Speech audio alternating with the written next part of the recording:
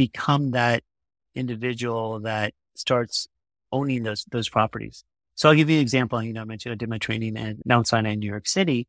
So my wife and I, we were living in this 1-bedroom place, and it was great. We were newly married. We loved the place. And my uncle told me, he's like, why are you renting? Why don't you buy the place? I was like, oh man, this is expensive, right? And back then, I don't know how much it cost, a few $100,000, whatever it was.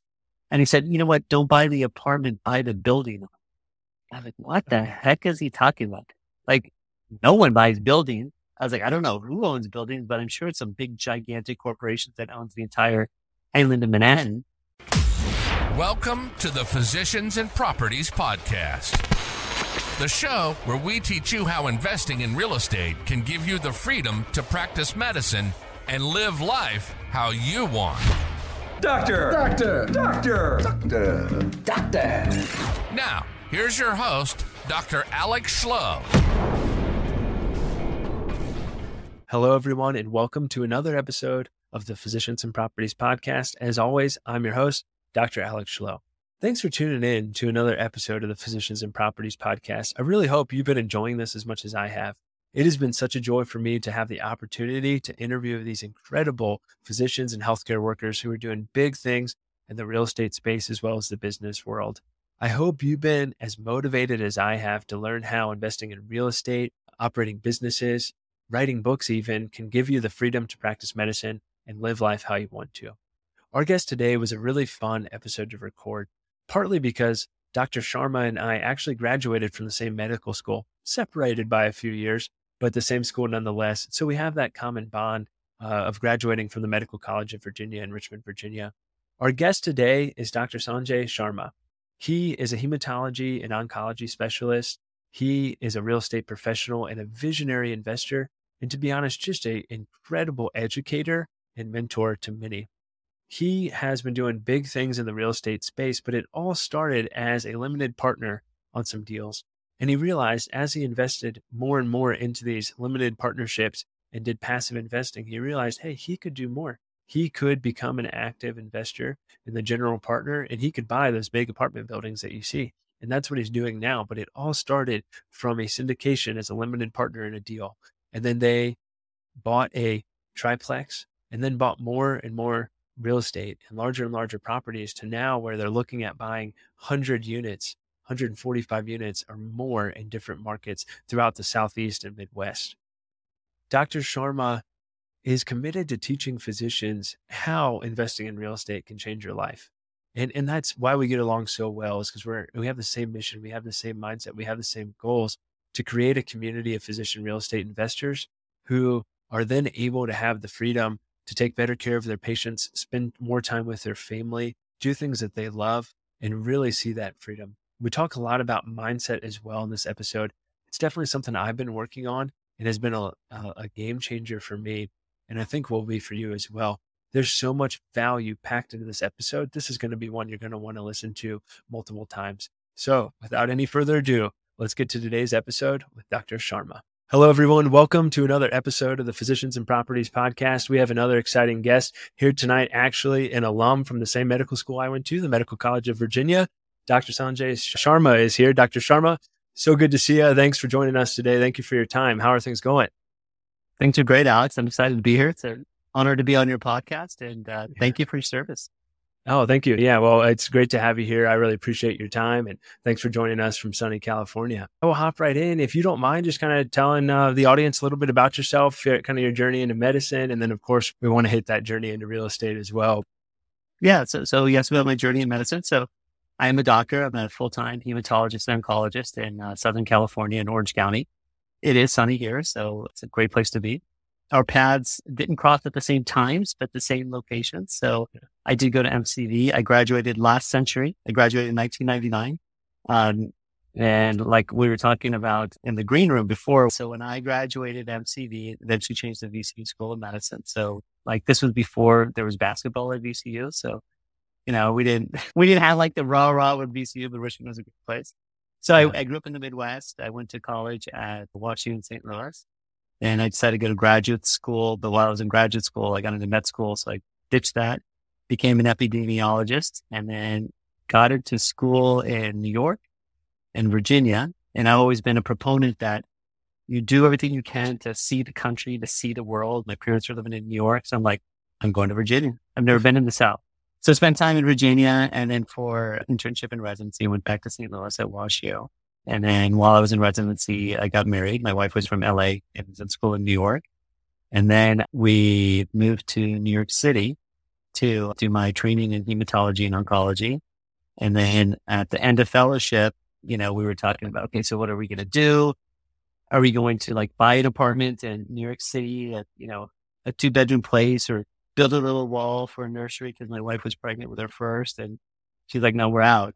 Oh, actually, it even goes further than that. I was going to go into academics, and then I was dead set on being an academic oncologist. But then New York academics are different. And so I was like, well, let me explore. And then they offered me a salary, which was not a livable salary in New York City. So we're out, and we came to Southern California, and I've been here since 2005. That's awesome. I'm sure you've seen a lot of change in California, and I'm sure Richmond had changed a lot in between your time and my time there as well. 2 questions about MCV from 1999. One was Linda Costanza there. Yeah. Yeah. She was still there when I went, which was awesome. She was the best. I think she just retired last year, but one of the best physiology instructors I'm sure that exists in the world. I mean, she was just incredible. You remember studying for USMLE? I forget what text we used, but you go with her and you study I haven't done Bernine in years. Yeah. Okay. Wow. All right. Yeah. She's the best. And then the other was, did you ever go to Joe's Inn, the restaurant in the Fan? That was one of my favorites. Those are 2 things I miss about Richmond, and many more. Yeah. But Linda Costanzo is great, and Joe's Inn are great. So if anyone listening to this is going to Richmond, Virginia, you got to check out Joe's Inn. It's a great restaurant. But yeah, it's also changed a lot. Yeah. But what a great education. What a great place to learn and to train. Mm-hmm. Richmond was just such a fun city too. So absolutely. So it sounds like, California, that's been the place for you. And since then, Orange County, have you guys lived in Orange County the whole time, or? Yeah.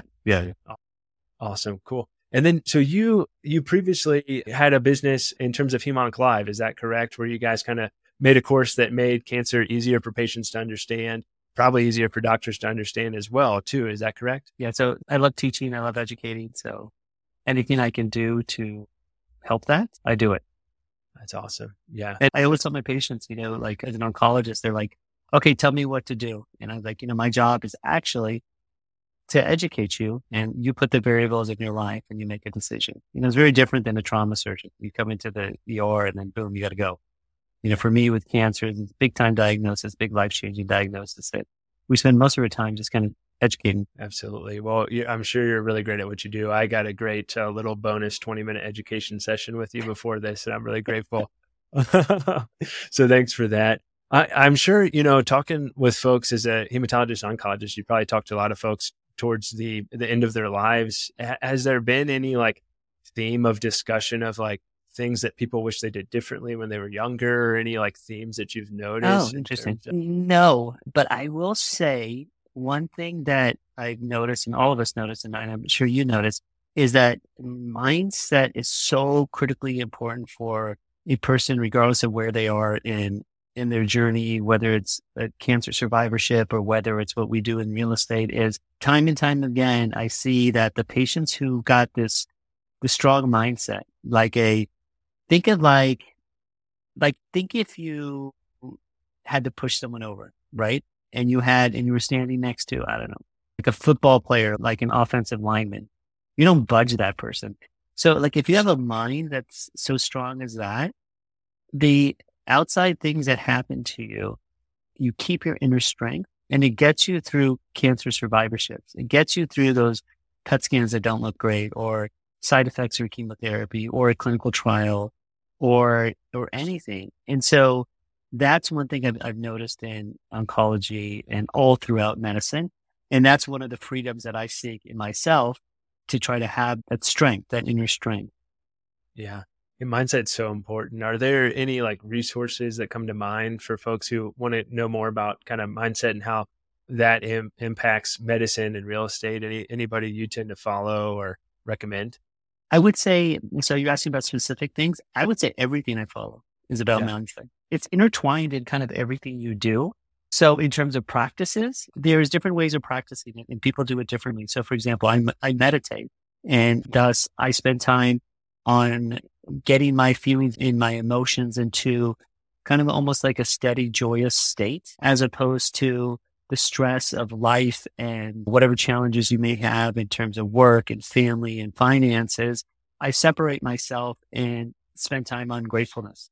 And it kind of takes you into a different mental state that allows me then to think about my future and try to picture myself into those freedoms. Again, we talked pre-recording where I asked you, what are your visions? Like, what do you see yourself? And you aptly and appropriately talked about goals that you have in your family, but physically put yourself in that setting in a state of mind where you're not kind of stressed with all the craziness of life.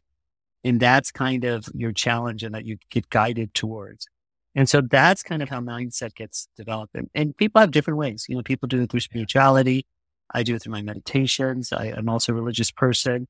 And I also recognize kind of the good and the strength of all my family members and the people before me. And I try to glean from that. And even when I'm doing kind of that gratefulness stuff, sometimes I'm thinking about people who are strangers, someone on the road that smiled and said hi, right? That's not common in Southern California or whatnot, or a patient or my kids or my parents or, my in-laws. So I glean strength from all of that. And that helps strengthen your mindset. Yeah, I couldn't agree more. I have like a miracle morning every morning, basically. And if folks aren't familiar with the miracle morning, Hal Elrod wrote a book called The Miracle Morning. It's great. You can make different variations of it how you see fit. But I wake up at 5, go to the gym, take a shower, sit in my car outside the clinic, read the Bible, journal, try and start with something I'm grateful for, but it's typically just like a stream of consciousness, and then go to work. I've been doing that probably every day for the last year and a half without missing a day during the work week. And gosh, it's just a game changer. I mean, it just really is. I think there was one day I missed my alarm and I didn't get a chance to have that routine, and that day was just, it was shot. And the mindset, and having that time and that routine is really helpful for folks. So really encourage people who are listening to take this stuff to heart, because mindset really is a game changer. How have you found vision has impacted your real estate investing and your medical practice and so forth, if someone's looking at creating their own vivid vision? So the vivid vision, specifically what you're talking about in the book, and I have my written vivid vision, is picturing yourself 3 years from now. And I wrote it as, I titled it, so my company's Exponential Capital Investment, but I titled it Exponential Capital Investment, I think annual report, something. So start out like whatever, dear investors, we look back in the last 3 years and these are the kind of things that we've succeeded on. So within that, I talk about specifically closing on particular size building in particular parts of the country, the charity work that we had accomplished, the mentorship that we've done with other physicians. I specifically talk about in that vivid vision, the physician real estate nation, a nation of physician investors who are free from kind of the burdens of finances and making medicine a better place for all patients in all. And that's like my vivid vision. And within that, I incorporate the freedoms I'm looking for, in the sense of it allows me to have time freedom where I can do podcasts with you at random times of the day, or my kids are getting older. They're juniors and seniors in high school. So it's not so much that they're 8 years old and I can take them to soccer and all that kind of stuff, but spending time with them and spending time with my family or my parents or whatever. And vitality, I mean, you're in the Air Force, you talk about exercise, and likewise, it's super important to me is, having that strength. The things that we did see, you mentioned that in oncology, we talk about, and we see end of life issues. I've had too many patients who waited to retire to buy that RV and to travel, and they ignored the abdominal pain they've had for 2 years. And that ends up being metastatic pancreatic cancer or colon or whatever it may be. And so you want to have that strength of vitality. And then obviously geography, to be anywhere in the world and to do these things. And so that's my vision, and it's physically written down. And what that does to you, it allows you, similar to what I was talking about, mindset and meditation, it puts you in that place and it gives you a guide. So now let's relate that to how we're guided in medicine. Okay. So we're guided in medicine. It's a mentorship. So by default, we both went to MCV. For us in medicine, your job was to get into med school. Once you got into med school, the apprenticeship takes you along. Okay. So it's kind of pretty simple if you think about it. Like, I don't think medicine is hard. I don't think being a doctor is hard. You just have to get in the front door and then you're guided what to do. On day one at MCV, here's your syllabus, right? Yep. You have a test in 2 weeks. Okay. This is how you pass USMLE. You know, we talked about Linda. This is how you get into residency. This is what you do for unit attending. We're guided. Okay. In entrepreneurship, it's different. You're not given a textbook. So that's what your vivid vision is, that you've created yourself and you're guided either purposely, whereas, and I'm assuming in your miracle morning, at least in my miracle morning, there's also scheduling and putting things forward. And there's something called the Eisenhower matrix that I use. Yeah. So now you're guiding yourself. You're not being guided by other people and other people's schedule and timeline. It's yours. And that's a pretty beautiful and amazing and powerful thing. Because most of us, we just live lives based on what's around us, the circumstances that are around us. You're busy today because you have 25 patients. You're busy today because whatever, you know, something's going on with your kids or your wife or this, that, or the other, or if you're a football fan, so-and-so is at the playoffs. How about you create your own life in which you did through that vivid vision? You have to strengthen your mindset practice. And now that's what truly being guided is about. So that's kind of how I look at my vivid vision and what I see from the future. That's awesome. Yeah. And it'll be so cool for you to look in those 3 years. And I'd imagine, you know, knowing you and talking with you that you're going to far surpass what's on that vivid vision because you're so focused on that and your reticular activating system has been activated like we discussed and you're just charging up that mountain. And I think you mentioned a good point too, talking about the folks who are waiting until they retire to buy the RV. It's important to enjoy that climb as well up the mountain. I think sometimes folks, we just focus on, hey, what's the summit? What's the peak? What's the end of that vivid vision? And we kind of forget the in between and forget the climb. So I think that's really important as well. So thanks for touching on that point too. Well, let's kind of pivot into real estate. So how did you get involved in real estate? Kind of take me back to the beginning of real estate investing for you and we'll kind of work our way through that journey. So I think innately everyone understands real estate because everyone is living in some place or another. And then everyone gets the concept that people who are wealthy own real estate. The step that is hard to make is how do you become that individual that starts owning those properties. So I'll give you an example. You know, I mentioned I did my training at Mount Sinai in New York City. So my wife and I, we were living in this 1-bedroom place and it was great. We were newly married. We loved the place. And my uncle told me, he's like, why are you renting? Why don't you buy the place? I was like, oh man, this is expensive, right? And back then, I don't know how much it cost, a few $100,000, whatever it was. And he said, you know what? Don't buy the apartment, buy the building. I was like, what the heck is he talking about? Like, no one buys buildings. I was like, I don't know who owns buildings, but I'm sure it's some big, gigantic corporations that owns the entire island of Manhattan. But it ain't me. Now I own buildings, and that kind of put that bug in my ear. And then I also saw during those 3 years in Manhattan that properties really went up in price. And I'm like, darn it. And in fact, when we moved to California, like, man, I wish we'd have owned there because it's worth so much. And then my other home then became Southern California. And that in Southern California, real estate is king. I mean, if you just bought a property and you held on to it long enough, you know, people are worth hundreds of thousands of dollars, if not millions of dollars. Like I have so many patients who they bought their house for, I don't know, $12,000 and now it's $1.3, $1.4 million. It was always there right in front of me. I just didn't know how it worked. And then early in my career, we joined a syndication to buy a building. And again, I didn't know what I was doing. Like we sat in a meeting and they said, okay, this is what the deal is. We're going to buy this building and you're going to get returns. And I was like, I don't get it. Right. It just doesn't make sense. I'm like, okay, I'm just going to put my money in a 401k, but everyone is doing this. So maybe I'll do it. And then someone's like, well, don't invest if you're afraid of losing money. I'm like, well, I'm afraid of losing money. I don't want to lose money. Right. I'm like, okay, I'll do it. That came out to be a very lucrative investment that we're still part of. It was a syndication. It was a build. It was a medical office building, which was a build, but like never to sell. So we're still in it, like, 12, 13, 14 years later, 15 years later. And so that was that. I still didn't understand. I still didn't know what was going on, but, I was getting quarterly checks. Yeah. And then I started learning more about real estate. And like every single doctor who's listening to this podcast, you spent a gazillion hours learning and reading and listening to podcasts and then second guessing and making spreadsheets. And then just, we dig deep When doctors get into it, we really, really like to study it. And then I got involved in another LP on a industrial building in LA. And man, within 2 years, it was like a 70-80% return. That blew my mind. I was like, holy cow. But I still didn't recognize how to be an operator. In fact, when I would talk to the operators, they're like, oh, dude, you're a doctor. Just stick with this. And I kind of accepted it. And then my wife and I, we started doing active real estate. They're all in Southern California, where we bought a duplex, built it into a triplex, and actually an active military officer purchased it from us, and we made this great profit. And then we exchanged that into a 3-unit and a 4-unit.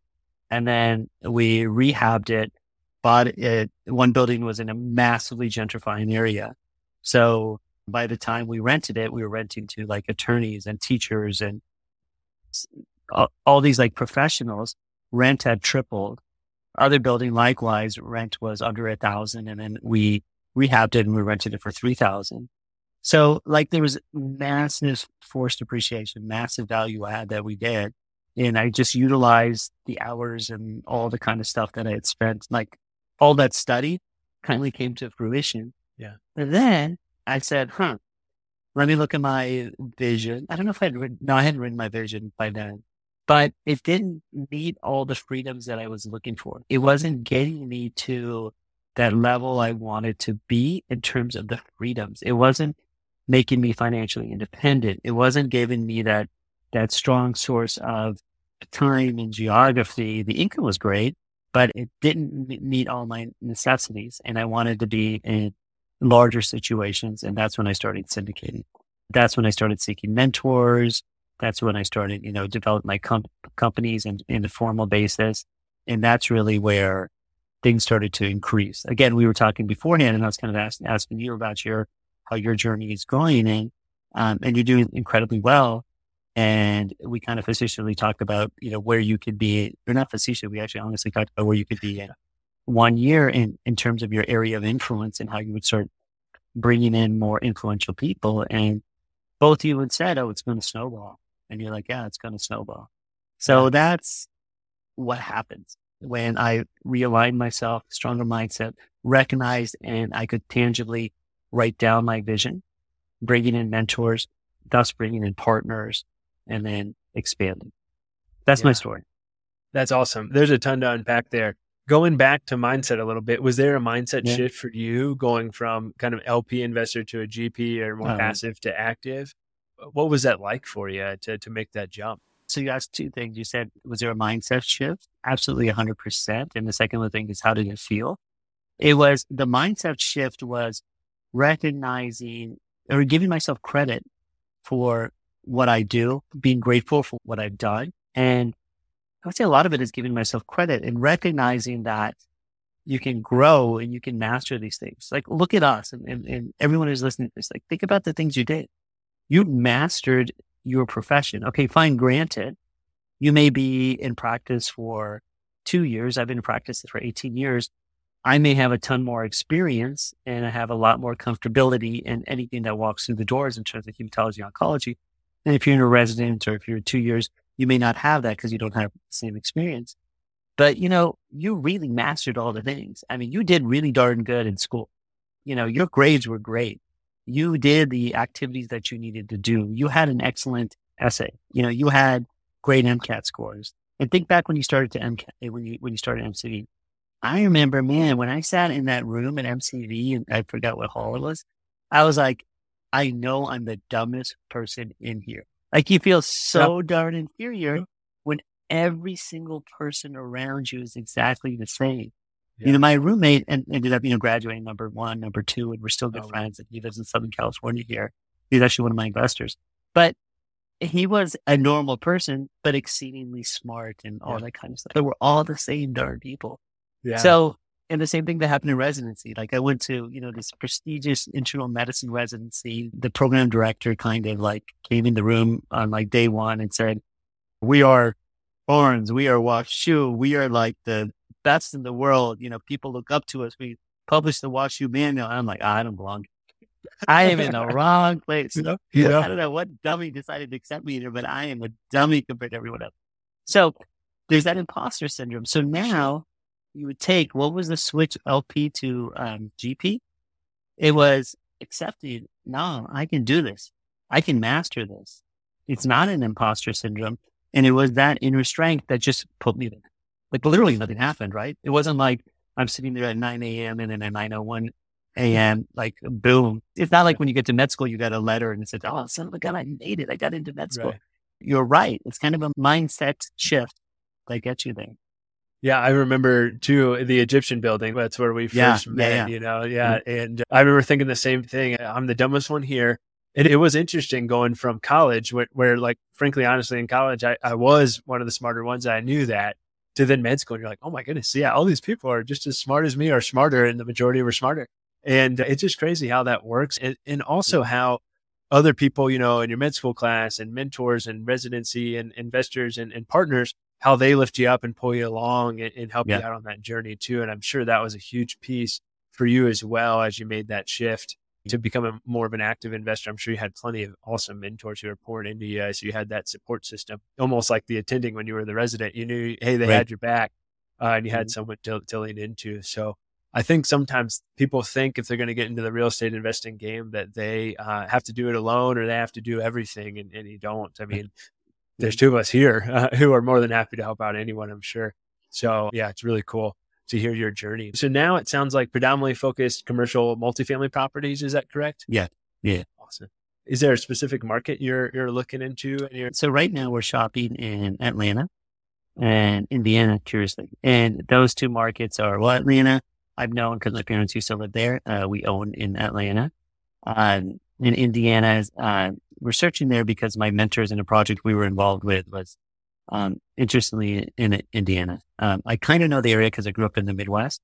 I kind of have personal connections, but that's what we're actively shopping for. We're looking for 100+ units. We gave our investors a 2x return in 5 to 7 years. IRR is greater than 15%. So that's what we're shopping for. That's awesome. Are you guys predominantly looking for more cash flow plays, value add plays, appreciation, or just a combination of all three? Is there something you tend to focus on?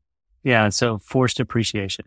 So for sure value add, but in terms of, we need value add we don't want to be speculative. So that's kind of when the cash flow part comes in. So we want value add, but we want the cash flow to give to our investors during the operations of a project. We were actually in a great deal that we pulled out because we just couldn't get the cash flow. I mean, the returns were great. We would have hit that 2x return, but without having the cash flow in between. And then, so let me kind of explain that, because this is the question that comes up from investors all the time. And actually at the end, when we go to our how you can contact me, I do have a free ebook that explains all of this that your listeners are welcome to have. But the concept is when you're talking to an investor, when you're doing a syndication model, a syndication is purely you aggregate investors' money. And then when you have more capital, you can buy a bigger building. Simplest way of thinking about it. And then it's the investors who, as GPs, our focus is the investors and the tenant. Only those two.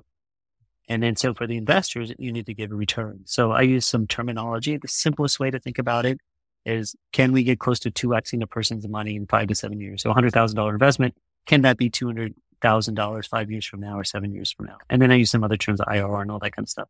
So it's one thing to say, hey, come invest with me, come invest with Exponential Capital Investment, and I'm going to give you $200,000, in 2028. That sounds great. But what happens in the interim? You need to keep your investors engaged. You need to always keep them in mind. So all the deals we look for is to give cash flow throughout it. It's not going to be a ton of cash flow, but it's that you're operating the building appropriately and you're able to, and you conservatively underwrote it and you have enough equity in the building that basically the rents are paying the mortgage and paying you more. And so that's why I stress cash flow, but we're true value add. We want to get that 2x returns. We're not holding these for, 20 years to eventually get 10, 12, 14% returns. Yeah. Are you guys typically 1031 exchanging these properties after? Or are you selling them? Are you doing a cash out refinance and paying off investors? So now you're kind of talking about how money is made. So let's actually go through everything. So when we talk about a 2x, that's based on, I'll define some terms. So there's preferred returns and equity splits. So our goals are typically 7% park returns with a 70-30 split. So what that means is we're saying that in our underwriting of the building, in our operations of the building, we are anticipating that we are giving a greater than 7% return per year. So meaning on a $100,000 investment or 50, I use $100,000 not to scare people away to be like, forget this guy, but just to use like numbers that are easy math. So we're saying that this building will operate, that we anticipate there'll be at least a 7% return. So year one, 7,000, year two, 7,000, year three, 7,000, year four, et cetera. However, what we also say is that that 7% comes when the business cycle has completed. So say, for example, so at the beginning, you have this capital and you need capital to buy the building, to rehab the building and all that kind of stuff. It just takes more money. Right. It's like when you buy a house, you decide to get furniture, you decide to paint the place. It's not just the down payment that you're using. So the returns may be 3.5%. You may get 3,500 year one, 4,000 year two. And then when you sell the building, you go back in time and say, oh, I gave you $3,000 year one. I still owe you 4,000. So here's 4,000. Year two, I gave you 4,000. Here's 3,000. So that's what that preferred return. The second way you make money is on the profits, and use the term 70-30. So let's say in that example, I said you sell the building and then you have a $10 million in profit after you've given all the preferred returns, then you split it. So if it's 70-30, $7 million goes to investors, $3 million comes to the general partners. So that's how people make money. Then you also talked about refinancing. Yeah, the goal is always to refinance, to try to return capital as soon as possible. So when you force value add, you may buy a building at 10 million, but you know, if you increase the income, it'll be worth 14 million. So then you go to the bank, you say, hey, my building is now worth 14 million. Just like you do in your personal home, you refinance money out. You do the same thing in the commercial building. So yeah, those are always our goals. And then at the end, you're actually talking about tax terms. So you can sell the building and you have that profit. And as opposed to the money you're making as a doctor, which is ordinary income. So whatever, if you're in a 50% tax bracket in California, you make $100,000, $50,000 go to the IRS. In real estate, it's capital gains, so it's 20%. And then there's depreciation, so it's actually lower. Or you roll that money into the next deal and you don't pay any tax. Yeah, it's beautiful. The tax benefits of real estate are incredible. It could be a whole nother podcast episode, I'm sure. Why do you think that physicians make good investors, or why do you think a physician would be a good LP investor in one of your deals? Yeah, so physician investors, especially when it comes to us, we speak the same language. We come from the same place. We went to the same schools. So there's an automatic connection. The important thing that a physician needs to do is they need to be analytical in their decision. You will be at different points of your life. You'll be approached by lots of investors. You got to analyze the deal. And when it's actually coming through syndications, you got to analyze the sponsor. The most important thing is to trust the sponsor. You're not going to fly out to the building. You're not going to interview the tenants. You're not going to check what the electric bill is if you're watering the lawn and all that kind of stuff. You're relying on the expertise of the sponsor to operate like that. So physicians have to do their analysis and put their analytical cap on to see if the deal makes sense, and actually go through this in my ebook. Does it make sense? You know, is it kind of sound like some crazy? In fact, I just looked at a deal one of my investors wanted to go into, and it was kind of crazy returns and a crazy operations done in a crazy time. And I didn't need to be an expert to see that. He saw it himself, but I had to kind of hold him back, because if you just look at the rewards and you don't look at all the risk, then it doesn't work. Like when I'm talking to my patients about a treatment and about their disease, a lot of the discussion is about what are the side effects? What are the risks? You know, what are you getting yourself involved in? And then what are the actual results that you're going to get? So for all those reasons, I think physicians are good investors. And then lastly, real estate is an amazing asset class. If you look at the wealthiest people in the world, if you look at the top, whatever percent, you just name the percent, real estate carries a large portfolio. I wish I could remember the percentages of, I'll have to look it up, but there was some, I was reading something, the economist was reporting like what are like the wealthiest have in terms of their portfolio. And interestingly enough, it wasn't all equity. It was real estate that carried the burden of their wealth. Equities was smaller. And I'm willing to bet most people who are listening to this podcast, if they look at their wealth, they're going to see it in their 401k, you know, and those are all in equities. So doctors need real estate, and being an LP is completely passive. We do all the work. You just collect the check. Yeah, it's pretty awesome. Yeah, real estate is just incredible in so many different ways. And I would say real estate and owning a business, those are the two ways that you can really become wealthy. Yeah. And then if you can merge those like exponential capital investments, there you go. And it's incredible. What are kind of your thoughts if you were to look into your crystal ball in terms of multifamily right now? There's a lot of talk on a lot of bridge debt that came due and so forth. And of course, the interest rates increasing dramatically and how that impacts the values of properties and so forth, and compresses cap rates. What are kind of your thoughts in regards to that? And where do you think multifamily is going to go in the future? So one, you have to start with the fundamentals that multifamily is needed. It's not going to be that all of a sudden people don't need a place to live. So you just have to recognize that this asset class will exist and it will always exist. It's not going to disappear. And then two, what's happening in terms of in what we think internally and what our economists tell us is that there's money around, where the Feds are trying to slow down inflation, which they've been successful in doing. Although I guess yesterday's report showed there was a little bit increased inflation. But the idea is we're just looking for stability in the market to understand what the Feds are doing. And then you're going to start to see more transactions because there's always people who need to sell. There's always people like us who are looking to buy. And so once you get stability and you can anticipate, or like what I like to say in an underwriting spreadsheet, in a row and a column, you can anticipate what that interest rate is going to be. You can then transact with knowledge. Yeah. Then you have the data to recognize at what value are you going to purchase this asset when you're forcing appreciation to what value you can get. And it's not so much the interest rate are 6% or 5% or 3% or 10%. It's a variable in your underwriting and it allows you to have stability. We're already starting to see more transactions occur in this third quarter. We anticipate that more is going to be. And my favorite thing when you talk about forecasting, I remember Q1, they said Q3 and Q4 is when we're going to see a lot of activity. Interest rates are going to stabilize. So actually they weren't too far off because we're seeing more activity happening. And then I was talking to another economist and he's like, well, 2024 is when you're going to see more activity. I was like, you just like to make forecasting like far enough, but close enough. So it's kind of like you can kind of be teased. Yeah, exactly. And then you change it when you get to that point. Yeah. Yeah. Exactly. I mean, I think about just with the weather too. My wife loves the weather. She's always looking at the weather app. It's going to storm. It's going to storm. And I'm the guy that like just looks up and like, oh, there's a great cloud and lightning and it's raining. Yeah. Of course it's storming. It's funny how that plays out, but that's awesome. Well, thanks. Yeah. Thanks for sharing that. And what's, if you don't mind me asking, what's kind of the portfolio look like now for you guys? Yeah. So we own in LA and we own in Atlanta. So we have 252 units in Atlanta and we have about 21 units here in LA. That's awesome. That's awesome. Still looking to buy in LA or just really focusing on the Indianapolis and Atlanta markets at this point? So we know LA so well. It's hard for us not to buy in LA, but it's not necessarily our full focus. So, I mean, a lot of people get scared of investing in LA and California in general, but we're from here. We know the areas, we know the buildings.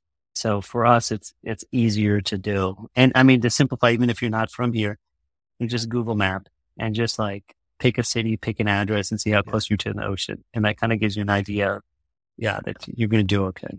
But that's not our full focus now.